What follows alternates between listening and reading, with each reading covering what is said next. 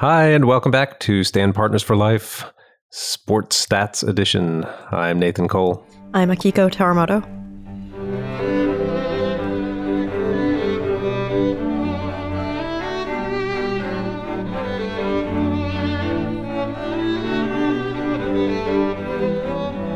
I've been looking forward to this one for a while. I mean, we talk about what we do, and I hope we don't make too lofty a comparison. But we talk about what we do in terms of sports all the time. I mean, in orchestras, basically a team, and we can debate whether the coach is the conductor or not. But I know you've always, many a drive to and from work, we've wished we could have statistics or numbers applied to what we do, right?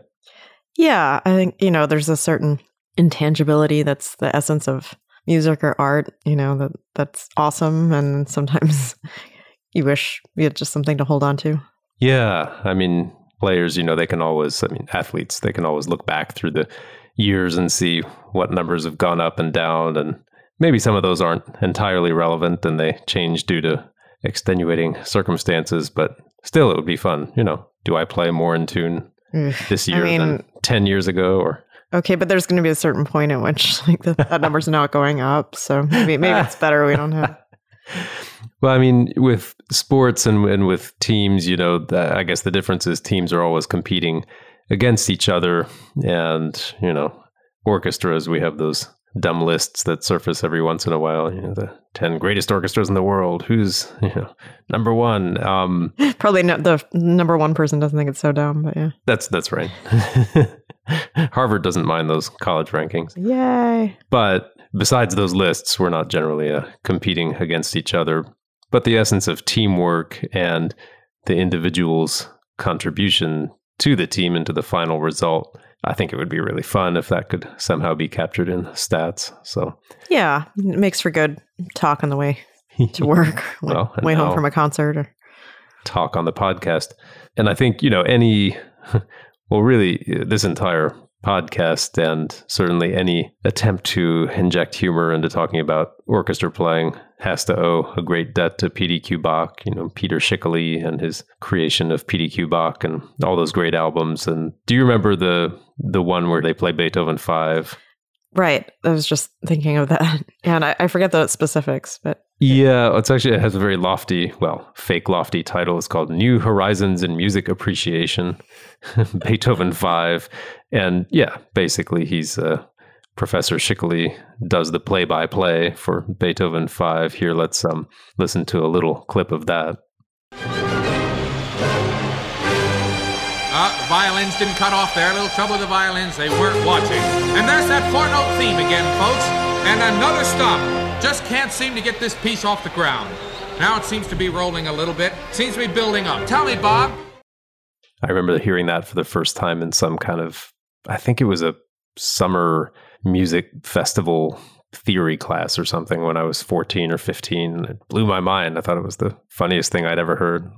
It's funny, I didn't listen to so much PDQ Bach growing up. I had friends who did, but I don't know, maybe it wasn't something people did at Juilliard pre-college or something, or a humorless place. Well, my parents had a bunch of PDQ Bach records, so I ended up discovering some of that on my own. And yeah, this particular thing I remember I heard in the company of others in summer at first. And I think I probably told you before and maybe on the podcast that when I finally did meet Peter Schickele, when he came to solo with the St. Paul Chamber Orchestra, I told him how many of the great pieces I'd discovered from his records, the PDQ Bach version first before the real one. And he looked sad. He looked really sad. Didn't have the effect I'd wanted. But Beethoven 5, at least I knew before hearing. That's good. New Horizons in Music Appreciation. But back then, so that was 1971. I had to look up when he put that out. And yeah, it was breaking new ground to put play-by-play and color commentary with classical music. But, now we're all about stats and there's fantasy football and the stats are kind of the game within the game. And so I think really to properly map what we do onto sports, we need those stats and maybe even the advanced stats. Because, statistics used to be really basic, right? It was like for basketball, just points and rebounds. And I think that was pretty much it. Maybe they kept track of how many free throws somebody took. But right now, what is it like? Now it's like a billion things.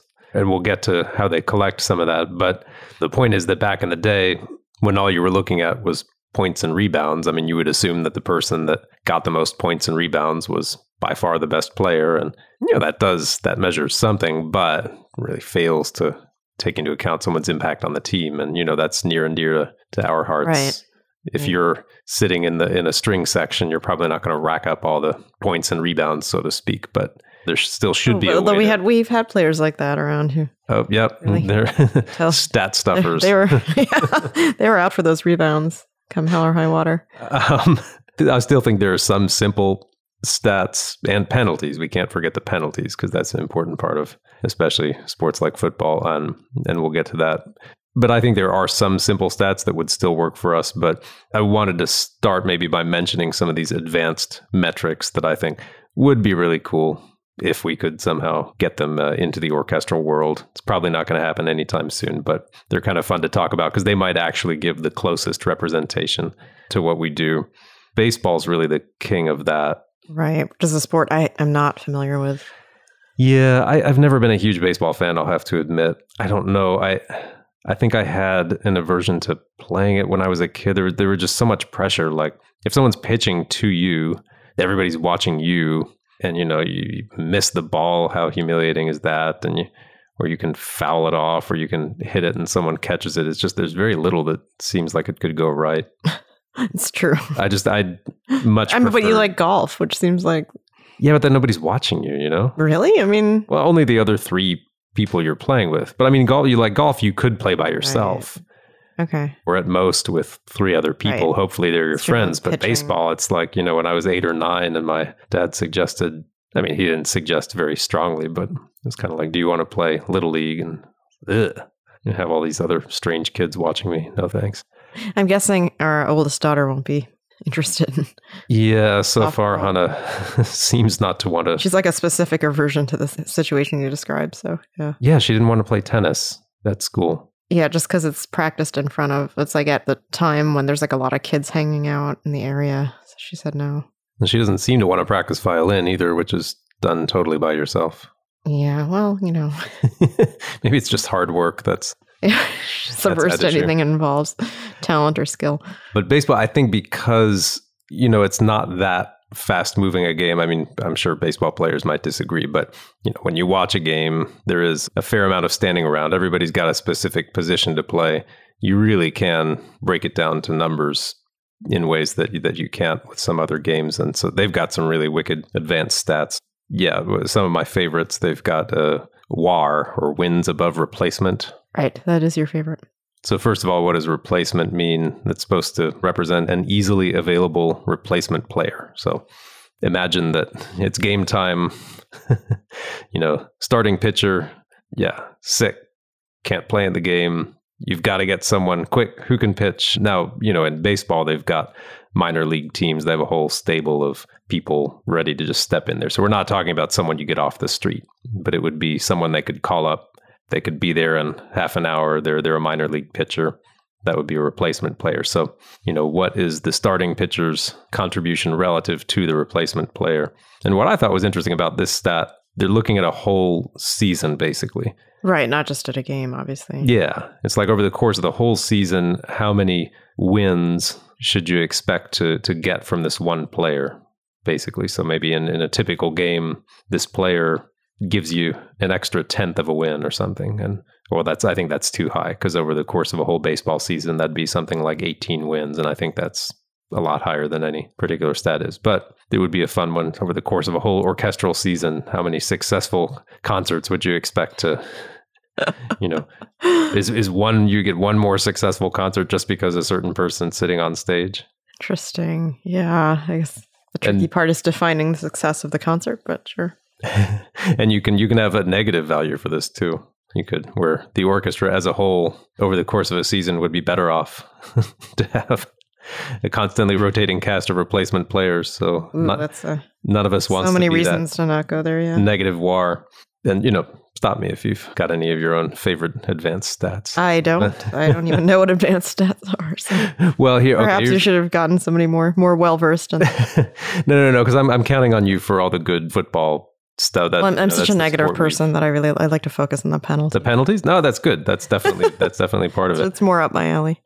But in baseball, like in basketball, they only used to count the basic things. Like they would count for pitchers, strikeouts, and walks. But that wouldn't really take into account how many batters someone was facing. So like two pitchers could have the same number of strikeouts, but one of them faced 100 batters and the other one only faced 70. Right. And so if you're striking out the same number of batters and you're only facing 70, then you're doing better. Right. So now they measure strikeout percentage and walk percentage. So I was going to say this could be solved with percentages. This doesn't seem that not that advanced. yeah, like a problem that should have to stand for like decades. I know. Well, baseball, it's a stubborn culture. Sure. They still won't allow review of. They won't allow the cameras to call the balls and strikes. But I thought, this could be. It's kind of like it would take into account, for example, if you're going to count how many notes people miss. Should violins be held to the same standard as like tuba? Obviously not. Well, obviously not. But I'm sure the tuba would agree too. He misses his like 2 notes, like or like the cymbal crash in Bruckner's 7. If that guy misses his moment, then that's 100%. He's out. Yep. Here's another interesting one. Pitchers always used to get annoyed at the defensive stats. So like, let's say you're pitching a great game and someone hits a routine grounder, your teammate screws it up, doesn't get the out. That turns into a run, then it looks like you, the pitcher, allowed a run. And so then now they have FIP, fielding, or did I get that reversed? Anyway, the point of it is it's supposed to measure pitching independent of what your teammates do. Independent of errors. Yeah, or just independent of fielding in general. Yeah. Right. So I thought that would be great in terms of like eliminating conductor interference. Like, yeah, the violins may have... Yeah, I know, because like we've had things actually kind of recently where it was like, well, that wasn't our fault. Yeah, exactly. It's like, we're doing well and then conductor gives some terrible cue or something. It's like that shouldn't count. No cue or... Yeah. So we need like playing PIC, playing independent of conducting. Yeah, because it measures what you actually have control over. Not much, so... Okay, and then my last sort of baseball advanced stat really applies to string sections, I think. They call it plate discipline. So it measures, for decades, all that you would measure for batters was their average. How often do they get a hit? But this plate discipline looks at how many pitches they swing at overall, how many pitches inside the strike zone do they swing at, and how many pitches outside the strike zone do they swing at. So if you've got somebody with perfect discipline would swing at every pitch that was inside the strike zone, and they'd swing at no pitches that were outside the strike zone. So regardless of the outcome. Right. So yeah. So this is just the discipline. Okay. So it's a combination of their eye, their instinct for what's going to be in or out of the strike zone. So what's the equivalent for us? Like it's... Well, I thought it might be because no violinist, for example, is going to know 100% of the notes 100% of the time. I mean, there's going to come a moment where you're just kind of blank. And if you can see that coming, that's like seeing a pitch that's about to be outside the strike zone. So the point is, do you swing at that? Do you like go for it and play really loud? I see. So do you know when to lay low a little bit? Yeah. Or you're not chasing every bad instinct. Yeah, okay. Yeah. Now, I mean, you can improve that just by knowing things better, so that more of the stuff is inside the strike zone, so to speak. But yeah, plate discipline. I thought that might be a useful one too. Yeah, I like that. Yeah, that's what I've got for the so-called advanced stats. I think those would be fun. And just, I know you know about this. We've watched a lot more football and basketball than we have baseball, but basketball now is in the middle of a stat revolution because of that company Sport VU. They have those cameras that, well, they don't float. I mean, they're on wires, but they call them eyes in the sky because they cover the whole court from above. And I didn't know this. They actually collect 25 data points every second.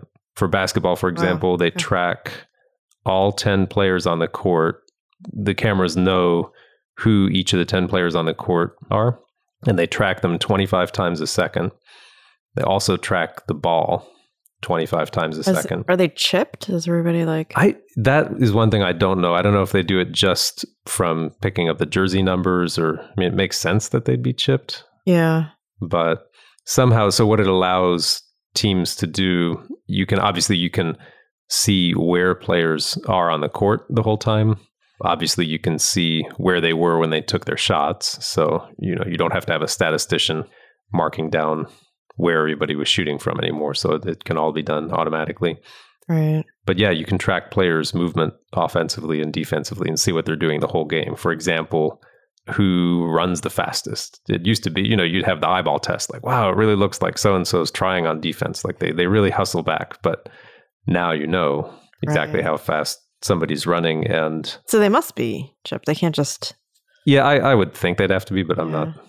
Interesting. I don't know all the ins and outs of that, but it's really allowed agents, for example, when they're trying to negotiate their players' contracts, they can say, this guy is always stuck to his defensive man. The stats show that he's on average only 2 feet away from his assignment at all times, and the league average is like 3.5 feet. Or how funny. And I wonder, and I'm sure, I saw Moneyball, but I totally forget. There must be a certain amount of like that sort of art of all this that gets lost in the numbers. But maybe it's not. Maybe it's like it really, when you lay it down in that kind of detail, maybe there's like no wiggle room. Maybe that's like, that tells the whole story. Yeah, I guess that's the whole allure of stats. This thought that you could measure value just through numbers. And Moneyball was a really fun movie. I think it's a book too, and I haven't read the book. But the idea there was that, all the so-called artful people, right? The old-time scouts that had the great instincts, they were super annoyed that some kid was coming in and saying, no, what you think is important isn't important. And the numbers that I'm collecting, that's what really matters. And I'll prove it by only hiring players that fulfill those numbers. And I think we're always slightly worried that something like that's going to happen in orchestras. It's like what you thought was important. Oh, it's another episode. We've got some new numbers. Might be a podcast for another decade. But, I thought for orchestras, if we had those cameras in the sky, you could track whose bow is with the section leader's bow the greatest percentage of the time. And, people's... I'm personally not a huge fan of that one. Finger positions on the fingerboard. You could measure pitch, Yeah, that would be awesome. In tune percentages during crunch time versus non-crunch time. What's crunch time? No, like when it really counts. Like when does it really count? For us, I don't know, difficult passages, climaxes. But you're talking transitions. You're talking about passages rather than like situations. I haven't thought this all the way through. But come on, here's your chance. Yeah, no, I would think listeners don't want to hear some half-baked thoughts or anything. No, well, take a section solely, like when everybody's ears are on the first violins. Yeah. And where everybody can hear what the first violins are doing, for example, in those moments, how closely is everybody tracking the center of the pitch or the conductor's beat, for example, who's right with the conductor's beat. Yeah. I like these. I like whenever like a conductor, or usually Dudamel, right? He'll look into the section and say, I know that some of you aren't doing this or that. So he's trying to remind us that he's the eye in the sky. He's the sport VU. That's right.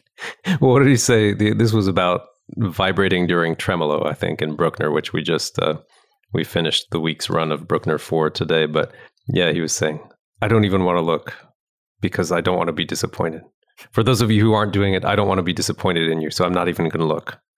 For those who are doing it, just I don't have to look because I know you're doing it. Yeah. I feel like he often says stuff about like knowing. I know some of you aren't doing it, or I can see. I feel that sometimes it's something kind of egregious. Really, someone's doing that back there? Yeah. Well, what did he say also this week? He said, I will talk to the administration. I'll make sure that everybody gets a bonus in their paycheck if you do this. Was that also vibrating during tremolo, or was Probably. Unfortunately, something else? I know my feelings about that. Yeah, and interesting that, and I've told this story before, I won't tell the whole story again here, but yeah, my first week on the job in the Chicago Symphony, the one big blow up was between Barenboim and a section string player about vibrating during tremolo. It's about vibrating? It was partly about vibrating and partly about tremolo individual bow usage in the tremolo. And it was in Bruckner. That was Bruckner 9, of course. But Right. yeah, it's a tremolo subject can really get the tempers hot. Yeah, well, I told you, an audience member that we invited today asked me about my tremolo. Oh, that's right. Yeah. That's right. You had a guest in the audience who emailed you after? Yeah, or texted, and was like asking why it looked different than the people around me. I thought, Well, I mean, that's powers of observation. I mean, I always think it's nice that I have this really quick, tight tremolo, but it's true. I mean, they ask for different things.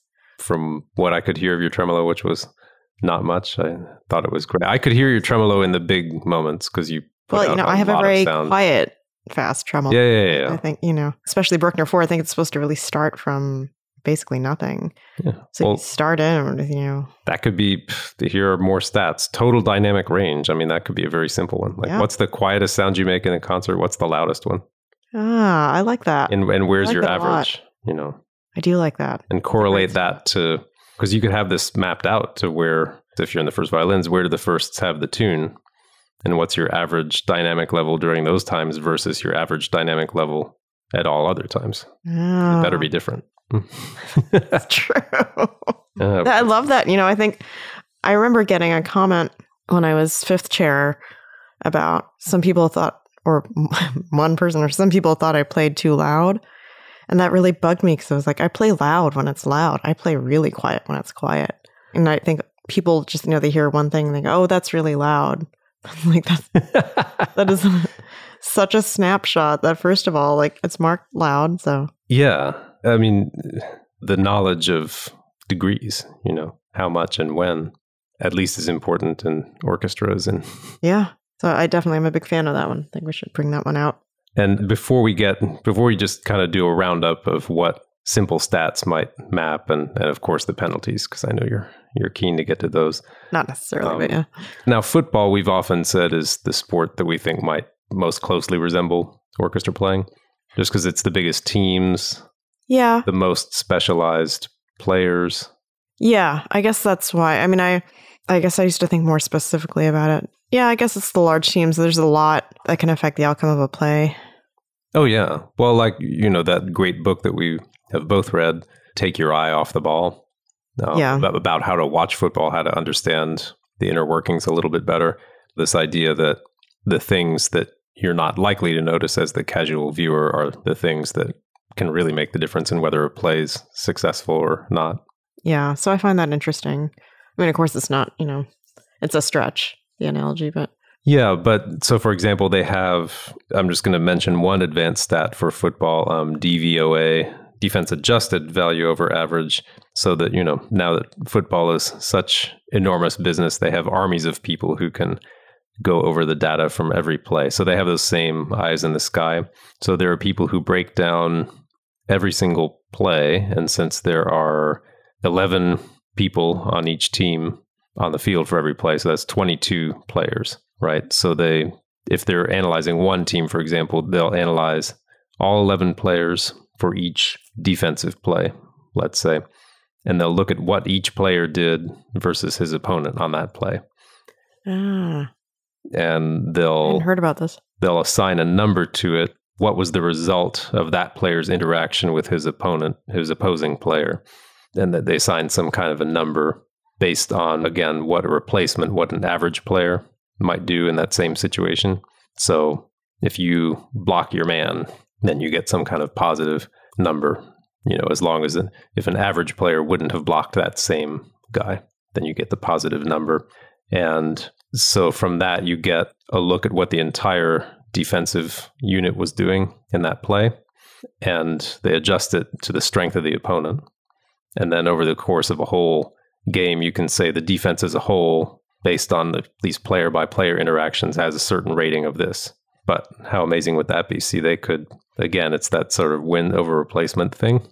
Right. And you're adjusting it to the strength of the opponent. So, like, it could be adjusted to the incompetence of the conductor or the weirdness of the soloist. Like, okay, you didn't play this passage very well, but actually an average player would have played it even worse considering the hideous beat of the conductor.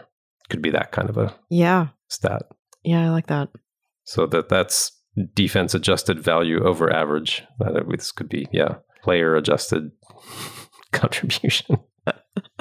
But yeah, you could break it down phrase by phrase. Here's how this went according to this player, this player, this player. And now the second violin section of this orchestra has a rating of X based on all those phrases and all those players put together. Yeah, that would certainly take the guessing out of orchestra rankings. Yeah, we need some hard numbers. Yeah. I don't want to just hear that the Mariinsky orchestra is amazing. I want, data. Proof. What about win probability? We always kind of laugh about that. But at any point in a game, so when the game starts, right, it's 50-50. And then after every play, situations changed a little bit. So each team has a certain percentage of chance to win the game. I think you could do this. Yeah. What are the things? I mean, I'm always looking I feel so bad for the kickers with that stuff. Cause just, Right. That's when you see it where I guess I sort of remember watching a game where it suddenly, after he missed the kick, it was right. The odds of winning the game were right. I think, that was a situation where it was a kick that was supposed to be easily made. Yeah. It's there was still some chance the guy wouldn't make it, but he was really supposed to make it. So because they were only down by 1 or something, and there were only a few seconds left in the game, it's he's probably going to make this kick, and then they'll win the game. So their win probability was 91% or something. And then he missed the kick, and it went down to 0.5%. Yeah. Now that they're down by 1 with only 2 seconds left, that's pretty much no chance. It's, so I play concerts and it's so dumb because this is not at all how it works. But sometimes I don't know, we keep talking about Bruckner, I guess because it's on our minds, but Bruckner 9, there's a really tricky passage for its first violins, in the scherzo? Yeah. No. Oh, yeah. Oh, okay. Yeah. Same movement. If you edit out my singing, but yeah, we're keeping that. No matter how well the concert's going, if you get to that spot and the first violins eat it on there, you feel no, it's going to take a lot to bring this concert back from being irredeemable. It can be done, but there's a small percentage chance. Yeah, or Mahler. I feel there must be something in Mahler, but I guess I'm thinking more. Yeah, Mahler actually doesn't have as many passages that I think are deal breakers, but somehow, Schubert I think has a couple. Yeah. Yeah, you just feel if that doesn't go well, then isn't there what's a symphony? Why can't I'm blanking now because I've been playing too much repertoire? But it's something where there's a really tricky, intricate thing maybe that begins a movement, and if it's not together, then it's just everyone's kind of shaking their heads. Well, thanks a lot. You mean the very beginning of the piece, or maybe, or the beginning of a slow movement, or I don't know what I'm thinking of, something where it's just oh well, here's one. There's Copland Appalachian Spring. Oh yeah. The high E flat. I mean, I'm still horrible at that. It really ties me up in knots trying to. I feel the whole piece is because if you hear the first violin section just kind of splinter on that top note, don't you feel and this is why it's amazing to me, some of these huge horn solos, or horn comes to mind because we just did Bruckner 4. Right. Starts with a horn solo. Yeah, and it's supposed to be very big and ethereal and sort of timeless. If it seems like a lot of pressure. I mean, it is a lot of pressure. It doesn't seem like it. So, yeah, and I think that's amazing when somebody knows that sort of the outcome of the concert. Not to I'm sure they try not to think of it that way, but sometimes feels like it might be sort of partially riding on your effort there, right? Oh yeah, bassoon solo at the beginning of Rite of Spring. And we're calling this episode The Most Valuable Player, so that starts to get into that topic, right? I mean, if we're going to be one player that you couldn't do without in a certain concert, or what, depends on. I mean, it's not fourth chair, first violin. It could be. I mean, depending on the context. I mean, if you're the linchpin that holds everything together. God, let that never happen. But no, this deal with the high E flat and the Copland, see, that would be a way to bring all these stats together. Let's say we had a play-by-play announcer. It's all right, coming up to the high E flat now. If we look at the 5 players with the highest crunch time percentage in the high register, we've got these 5, but 3 of them have terrible plate discipline. They will swing at anything. If they think there's a chance, they're going for it. And they also have the lowest sound quality rating in the high dynamics. So this section is going to have to hope that only the people with the plate discipline show up. And unfortunately, those two don't have great crunch time percentages for the high register. Ridiculous. I always feel like, because I have such a hard time at the end of Mahler 9. Like I can't close it out, It's like such a... Oh, so that's emotion. like the closing or the save stat in baseball. Okay, maybe. But I feel like there are some players that, I'm not going to name any names. I feel like I don't always feel like they're going to rock the rest of the stats, but they can hold those notes forever. Really quiet. Yeah. Well, and it might not be that quiet. Okay. But it doesn't bother them to sit there the holding job done. it. Well, that's almost exactly like the closer role in baseball, because the idea there is to get the save, you have to be ahead in the game or at least tied. So they bring in the closer when, you've got a chance to win, the game's mostly in the bag, but you just need to close it out. And that pitcher really only has to have one good pitch, or one amazing pitch. They don't even have to be a very complete pitcher, as long as they've got that one thing they can do to close out the game. So, yeah. In some ways, it's tough. Well, that's what I guess it is. Maybe be an artist or, a basketball player. I feel like they also have to do a lot of things. But obviously, we're not supposed to be only there to do one thing. I know, but if we could, like the closers in baseball. Mariano Rivera, he's in the Hall of Fame with that cutter. We're in the wrong profession. Well, let's get to the more simple stats. And we could do, were you thinking more of football? Yeah, because I actually don't have, I've watched a lot of basketball, but I don't have the greatest grasp of the statistics. And not even for football necessarily, but I think we've watched football a little more recently, so I could probably weigh in a little bit more about, as we said, penalties. Yeah, what do you have in terms of the football stats and penalties? This will be good. Well, the first one that comes to mind is holding. Okay. Because I do feel like we have times when we feel as if we have someone kind of making it difficult to do our job. You mean even teammates might? Yeah. Well, I guess all we have are teammates. We don't really have opponents. Right, but like you could say conductor too, I guess, would be involved in this. Okay, and those kind of penalties are really annoying in football because it's like the play looks like it's a success, but then one or two members of the team engage in some illegal I think I can relate to that conduct, and then it sets the whole team back. What is it, 5 yards? Did we decide as a 5 or 10? I can't remember. I'm thinking 10. It's annoying. I feel like a 5-yard penalty doesn't seem that annoying, but a 10-yard penalty is like... And then there's the repeat of down penalties, which are especially irritating, which it reminds me of rehearsal, where it's like, you bozo screwed it up, and now you got to do it again. Oh, that's right. Yeah, exactly. Yeah. It's like, we got to do this again because... Yeah. I can relate to sort of, how hard it must be to not just, start yelling at your teammates. Yeah, well, those teams that collect a lot of penalty yards, they hardly ever do well deep in the season because it takes that whole team discipline to avoid those. Yeah, so what else? Well, I've got unnecessary roughness, which I agree that should be the biggest yardage penalty. Because that's a big penalty in football. Yeah, that's the biggest yardage penalty. And so that's other than pass interference, obviously. You're deliberately, or they make the determination that you could have chosen a different tactic if you'd wanted, but you or you could have you had time around to slow your pace, your trajectory. Right? Okay, so it's a thoughtless penalty that really it could result in someone getting hurt. Yeah, probably less likely physically in our case, but okay, so you're really choosing to make an ugly sound. You're making decisions that show you don't really care what the result is. Yeah.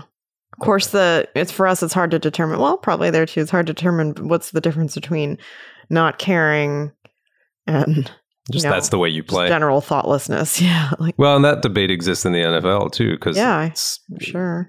They've started calling in the interest of player safety. So they say, they call these things a lot more tightly, and they've had players saying, well, what they're calling unnecessary roughness now, that's just the way I play. So if they want me to keep playing in this league, then I guess I'm just going to get that penalty. So it's kind of the same mentality. It's true.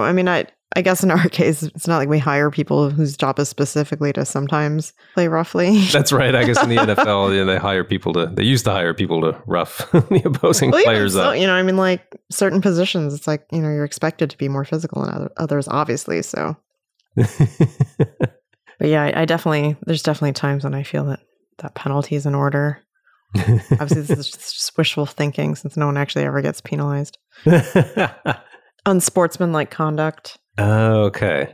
So that's the stuff that kind of goes outside the bounds of the actual play, right? It's like the play's over. Yeah. I think I'd like to see that called when there's like not enough respect being paid to the rehearsal. There's the fact that there's work being done, people are playing, music being made, and then there's, again, I don't want to get too specific about our colleagues, but there, definitely times when you feel like there should be a little more respect paid to all the people who are playing or... Right. Like the conductors working with the strings and the other half of the orchestra. For example. Or working with the woodwinds. I mean, strings do it too. The conductors working with the woodwinds, and finally we're like, he's not paying attention to us. We can... Yeah, I think anytime, and it can get to the point where anytime that the orchestra as a whole stops playing...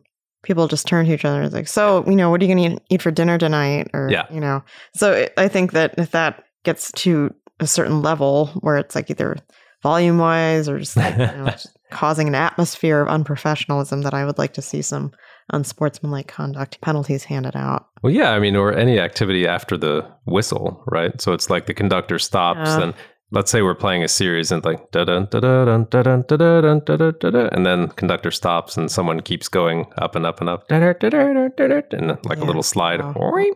Nope. So yeah, should definitely be docked.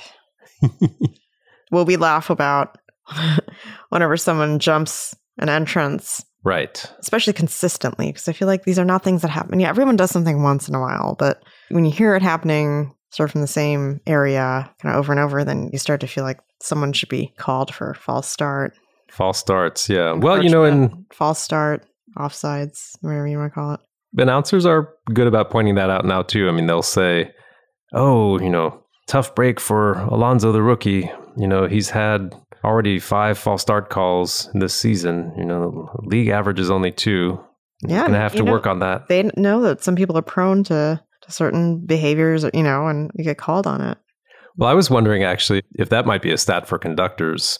Conductors you could sometimes call them the quarterbacks, since they're responsible for getting things started. And, quarterbacks they have the snap count, right?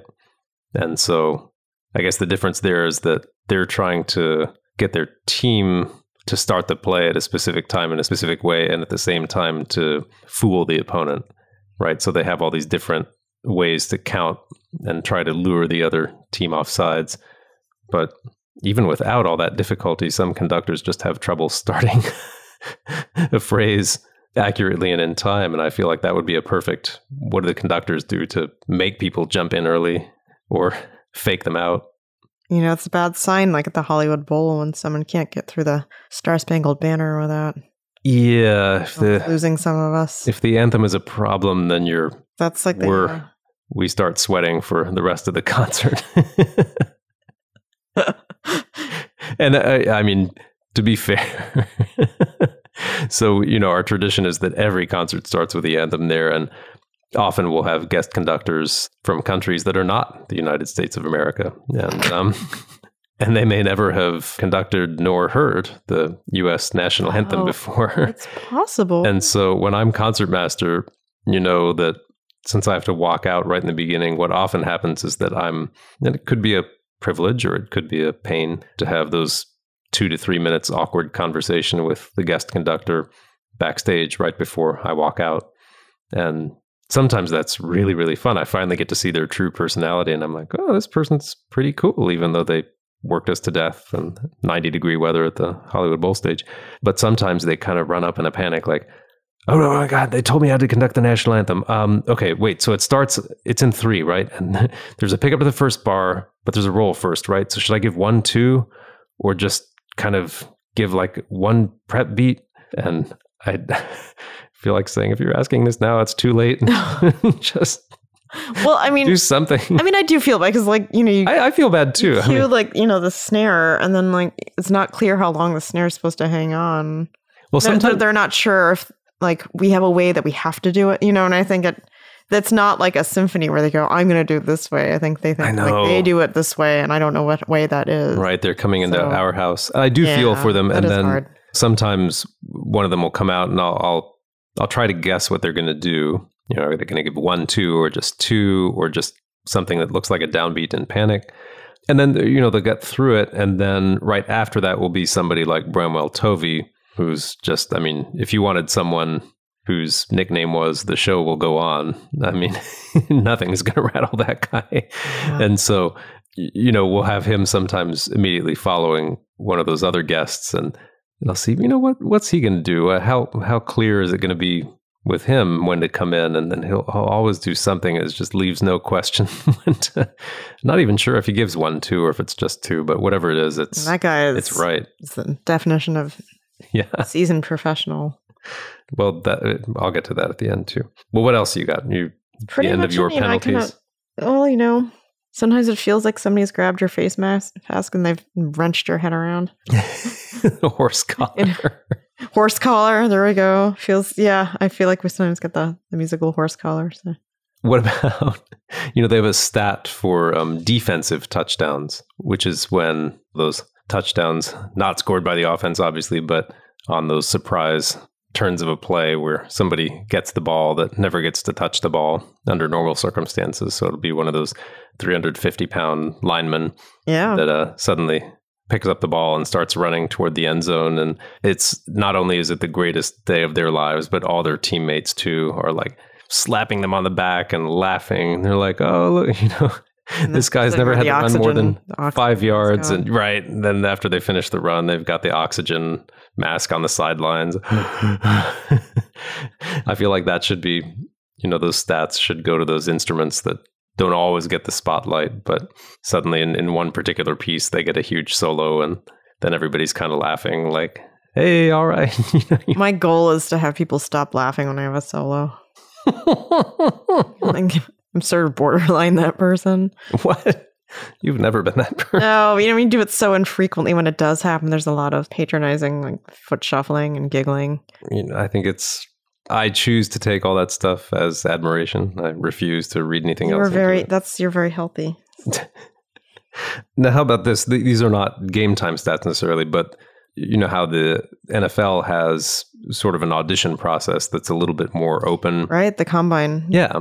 They call it the combine. And it takes place, I think it's always in Indianapolis, right?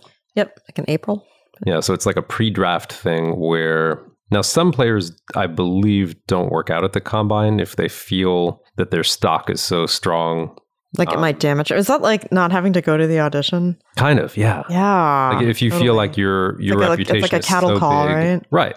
Yeah. You don't want to take the risk of actually showing up and playing. Well, so we should clarify what this means. I mean, if it's in the orchestra world, if it's a big enough position, you know, it would have to be principal or concertmaster. Right. So there's not an audition necessarily. No, it's not always an audition. Or sometimes if there is an audition, it's just to satisfy the local union rules. And the actual process is going to follow a more like slightly secretive route. We've seen it happen. I'm not going to come up with specifics, but so that would be like and we've also heard of players who said their strategy was to not take the audition because they did not want to be considered one of the players who would take a cattle call audition. Right. And in a way, they don't want their numbers to be stacked up next to other people's numbers. Right. They don't want to be known as someone who took the audition and in advance So with the combine, kind of similar, I'm guessing. Yeah. Now, I think in the NFL, the majority of players still do go to the combine. It's sort of seen, it's a bit of a red flag if you don't go. I see. Okay. But for certain players of big reputation, they have enough interest in them that they don't have to go. But certain positions, I would imagine, right? Like, yeah. And now those players who do go, what's interesting is that they're all measured on the same tests and they all have numbers assigned. So everybody has to run a 40-yard dash and they're timed. And everybody has to bench press 225 pounds, I think it is. Okay. The vertical. How many times can you bench press 225 pounds? Yeah, vertical leap, I think long jump. They have to run the shuttle cone drill to test their agility, change of direction and all that. So what's interesting is that out of all those stats, the 40-yard time is the one that's kind of bandied about the most because it can depending on the position, obviously, but yeah. Yeah, it does depend on the position, of course. But I feel like that's the one that people talk about the most because it can affect so many things. It's like, sure, if your top speed is X, then probably you can do a lot of things quickly and probably you're a really good athlete, but it's not totally relevant to every position. I mean, those guys on the line, so to speak, they're never going to, if they're running 40 yards, then something has gone seriously wrong in the play. Right. But as you say, because it's not just, they're testing your agility, not just your agility, but your quickness. Yeah. So I feel like because ideally you've got on defense, you've got some big guys who can really move. Well, yeah. And so for us, I feel like the 40-yard dash time, it's kind of like, how fast can you play? It's like, what's the fastest you can play? Gross. What a disgusting stat. Well, yeah, no. So that, probably, I don't think that's a great comparison because I feel like that's not a useful skill, really. Okay. Maybe it's like, how in tune are you for really fast, really virtuosic? How well can you play something really virtuosic? Yeah. Might be like that. And, the assumption is probably if you can do that, that means you're a good player. How in tune can you play something virtuosic? Okay. Yeah, I could see that. It's kind of like the jock thing. But, if you're in the string section, maybe that's not the most important thing, right? Like you need to be able to look up and see where everyone is in the bow and just so they have... Is there a similar... there is, right? I've always heard you talk about NBA players, ones who, or, NFL, but it's like ones who were huge stars in college and then it didn't translate to professional leagues. Yeah. Well, that happens too. And that's often positional. Like, I guess it would be kind of like I'm having trouble coming up with a great example. In college basketball, it would be like an amazing point guard in college who just dominates the competition. His ball handling is so great and he's a really great shooter and can always, is a great leader. Teammates love him. And then all the pro teams look at him and imagine putting him on their team. And they say, well, he's only 5'10" and he's going to be going up against people who are 6'2" and they're just going to block all his shots and they're going to be faster than him maybe. Right. But then of course it moves the other way too, where somebody was unremarkable in college. Right. And that usually has to do with raw skills. Like there's a 7-footer who just didn't really put it together in college, but still he's 7 feet tall. And if he can learn a couple, basic things in the pros and do it consistently, then there won't be that many people who can hang with him. And in the NFL, they have this stat. So at the combine now, they spend more time looking not only at the 40-yard dash time, but the time between 0 and 10 yards. So it's that burst from stop to 10 yards. And that's much more relevant for people who do all the dirty work, Right. Not the wide receivers or the... Right. Wide receivers, it's really important to know how fast they can run because they're going to be running 20 yards and can they get separation from the person who's defending them. But for the people on the line, it's like from the snap, how fast can they be going within half a second? Sure. Because I think the times from 0 to 10 yards is usually in the range of like 1.4 to 1.6 seconds. Like where you are in that range is super important. Right. So yeah, they call it, is someone a two-stepper, meaning they can get to their top speed in 2 steps, or are they a strider, meaning they need to hit their full stride? Ah. And, they're violinists like that. Like they're great once they get up to speed, but don't try asking them to find their speed in the first couple beats of the passage. Oh dear. Don't bother asking for that. And, so they also have, for quarterbacks, the Wonderlic, of course. That intelligence test. Yeah, which I always joked about having a written portion of an audition or violin auditions. Or just orchestral auditions. I think that, I think especially for a section player, but I'm sure you could come up with good ones for non-section players. But, it's like, some sample questions is, you ask about a situation, like suddenly become unsure of the tempo in a passage. And it feels like you're not sure what direction to go. What are your choices? Like, A, you lay out until you're sure, and B, you decide and you're going to really go for it. You're going to say, you feel that the people around you could really use your help. C, whatever it is. And of course, B being the one you don't want. Well, also, I mean, you had your stand partner broke a string in a concert, Yeah. an E string, and waited until the very softest part to change the string. Yeah, because he/she was sure that they needed to keep playing with this broken string and using any means necessary. So, Well, they said, everybody needs me in the loud part. well, maybe they said it, I forget, but that was strongly implied by the fact that they kept sawing away, even in a different octave. Since their E string is now missing, they decided that they would contribute best by sawing away loudly on a lower octave, and then when we were done playing, thought that now was the time. It was nice and quiet to start trying to change that string. And So that could be another one on the Wunderlich yes, orchestra test. yeah, I think I'm only partially kidding about a written test. I think that it would. I think it would be not just useful for us. I think it would be useful for them to be like, it's like the driving test. Like, what did you get wrong? It's like, well, okay. Well, next time you'll know that you're not supposed to play louder and start leading everyone around you. I want to save just a minute at the end for those players, maybe for whom stats don't capture the whole story. Mm-hmm. Every sport, every team has its players that are so-called locker room guys. You have them on the team because they've been part of a championship team before, because they're like glue. stable mates or something. Like you feel like they're Right. Yeah. So in horse racing, yeah. So in horse racing, I used to love horse racing when I was growing up, as you know. So yeah, I once explained this to you that when the horse is riding to post, the parade to post, that they often or always have a friend trotting along next to them who, someone just sort of exerts a calming influence over them. Yeah.